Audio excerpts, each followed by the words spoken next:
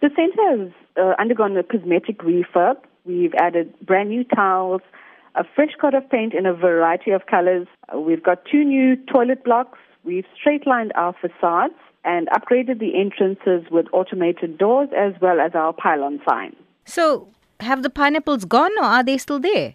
I'm sorry, Salma. We've had to part ways with the pineapples, and this is in keeping with giving our centre a more modern look. The aim of Phoenix Plaza is to cater for the needs of our tenants, the shoppers, as well as our community. We believe that the burst of color in the mall speaks volumes about the vibrancy of the community.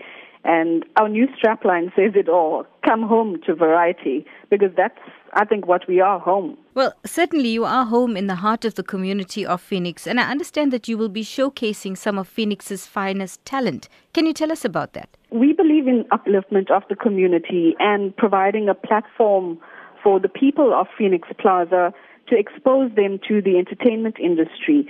Generally, the youth and the community do not have the access to these portals, and we believe that this is some place that we can get involved in. At our relaunch party, we're going to be having a range of local talents, as well as Eshara Naidoo, who I'm not sure if you're aware has received the coveted Golden Buzzer Award on South Africa's Got Talent.